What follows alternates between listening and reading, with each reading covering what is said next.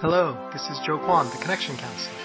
Today on Executive Presence Morsels, we'll be sampling another bite-sized learning to help you be seen, be heard, and be elevated.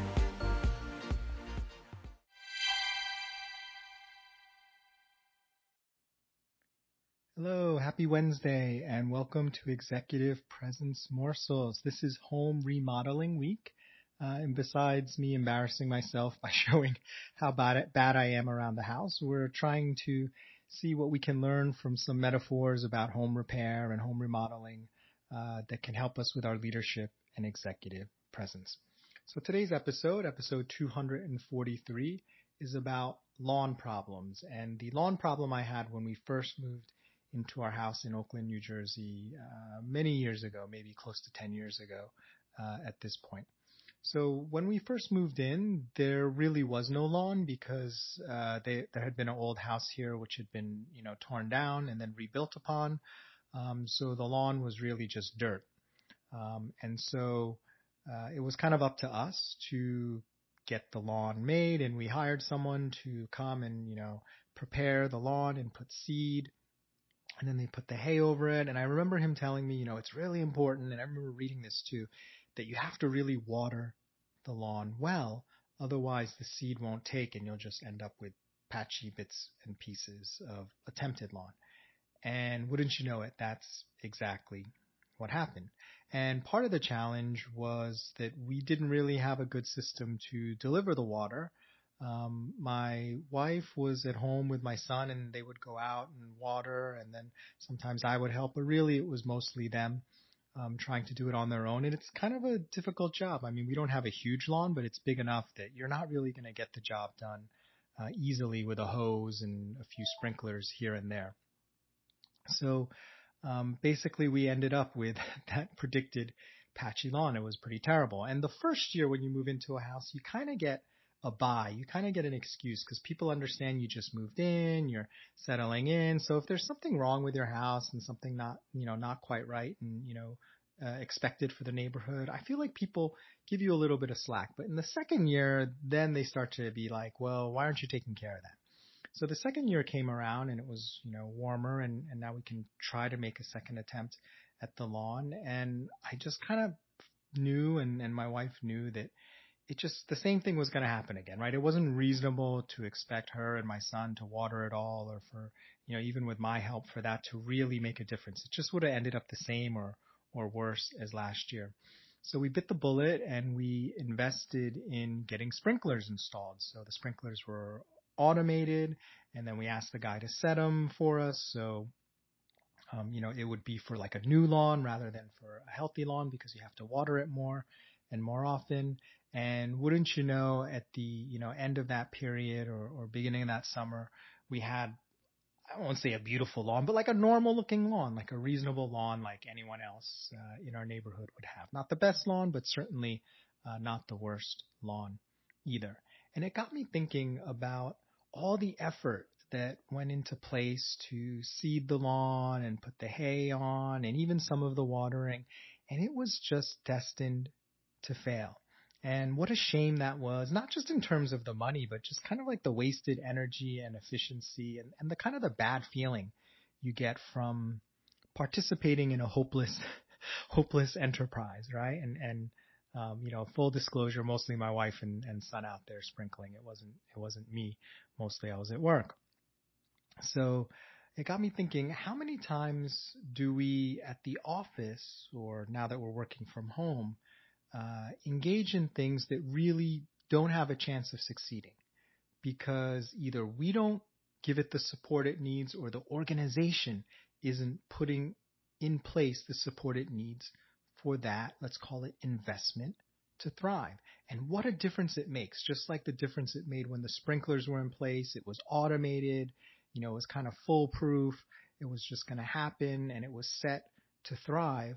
What a difference it makes when you have some investment and do things the right way, that the same thing you attempted before, right? The seeds, the hay, everything was exactly the same. It wasn't like we did anything better or worse the first or second time, but look at the difference in results. So it just got me thinking, today would love for you to consider do you have the support in place you need to let the investments you're making thrive, whether that's in your personal or professional development, whether it's a new program you're rolling out at work? Do you have the support in place to help those investments thrive? And if you don't, what can you do to get those investments in place, or sort of shift to something else until those investments are in place? Because what I would hate to happen is what happened to us our first year, where we did that investment and it did not pay off because we didn't have the support structure in place. Well, I just want to give a quick note before I sign off that we're almost at a year end of Executive Presence Morsels, and I've been thinking about what to do with this podcast. We've been podcasting daily every weekday since July of last year, and I'm seriously considering, this is probably the way I'll go, shifting to a new daily podcast with a similar but slightly different topic. It'll be called Diversity Bites.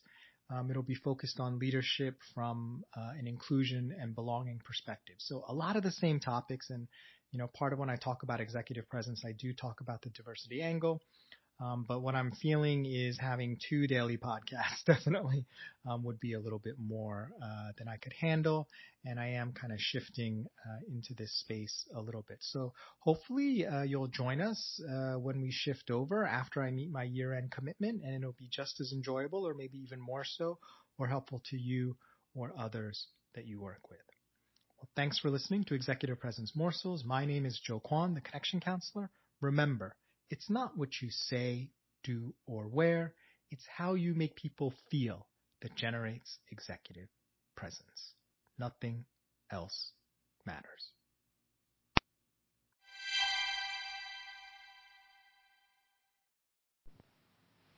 If you like, please stay tuned for a preview of tomorrow's episode, brought to you by our sponsors.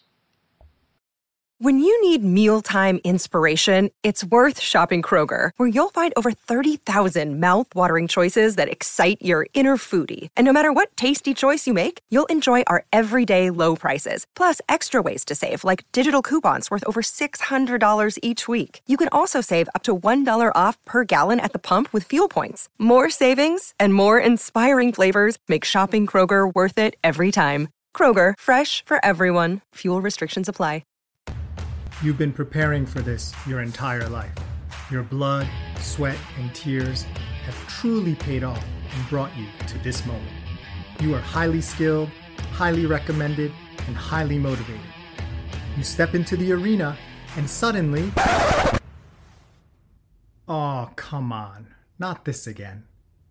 Ever show up someplace you're supposed to be, deserve to be, ready to excel, only to be met by a person who is surprised you're you and not someone else?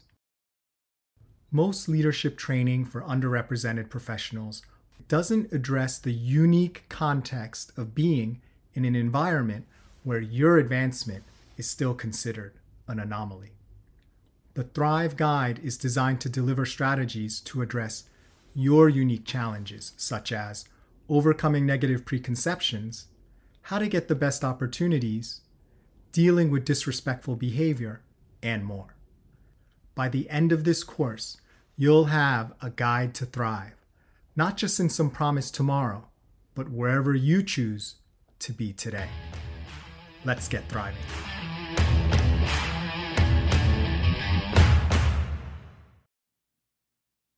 Welcome back to Executive Presence Morsels Home Remodeling Week. This is Joe Kwan, the Connection Counselor, your host. And today we're going to talk about painting your rooms and what that kind of led me to learn about executive presence and leadership. Now, first of all, I want to say I'm a little bit disturbed that I found out fairly recently that I think I'm slightly colorblind because my wife had gotten some swatches of something and I was like, oh, that's green or that's blue. And she was like, no, it's not. And I totally kind of had the wrong color. And I've come to realize maybe I am like slightly colorblind. I mean, not to the point where I ever really noticed it before, but in certain shades like purple and brown, green and blue, I does seem like I do have a little bit of a color blindness to it. So a little bit shocked to learn that about myself. I don't think it's been dangerous to me in any way, but it's a little bit funny, the things that you find out, when you're around other people and they're kind of, they're interacting with you, because I probably never would have noticed that myself. Well, today I want to talk about the time where we were painting our house. This was our older house in Hackensack, New Jersey.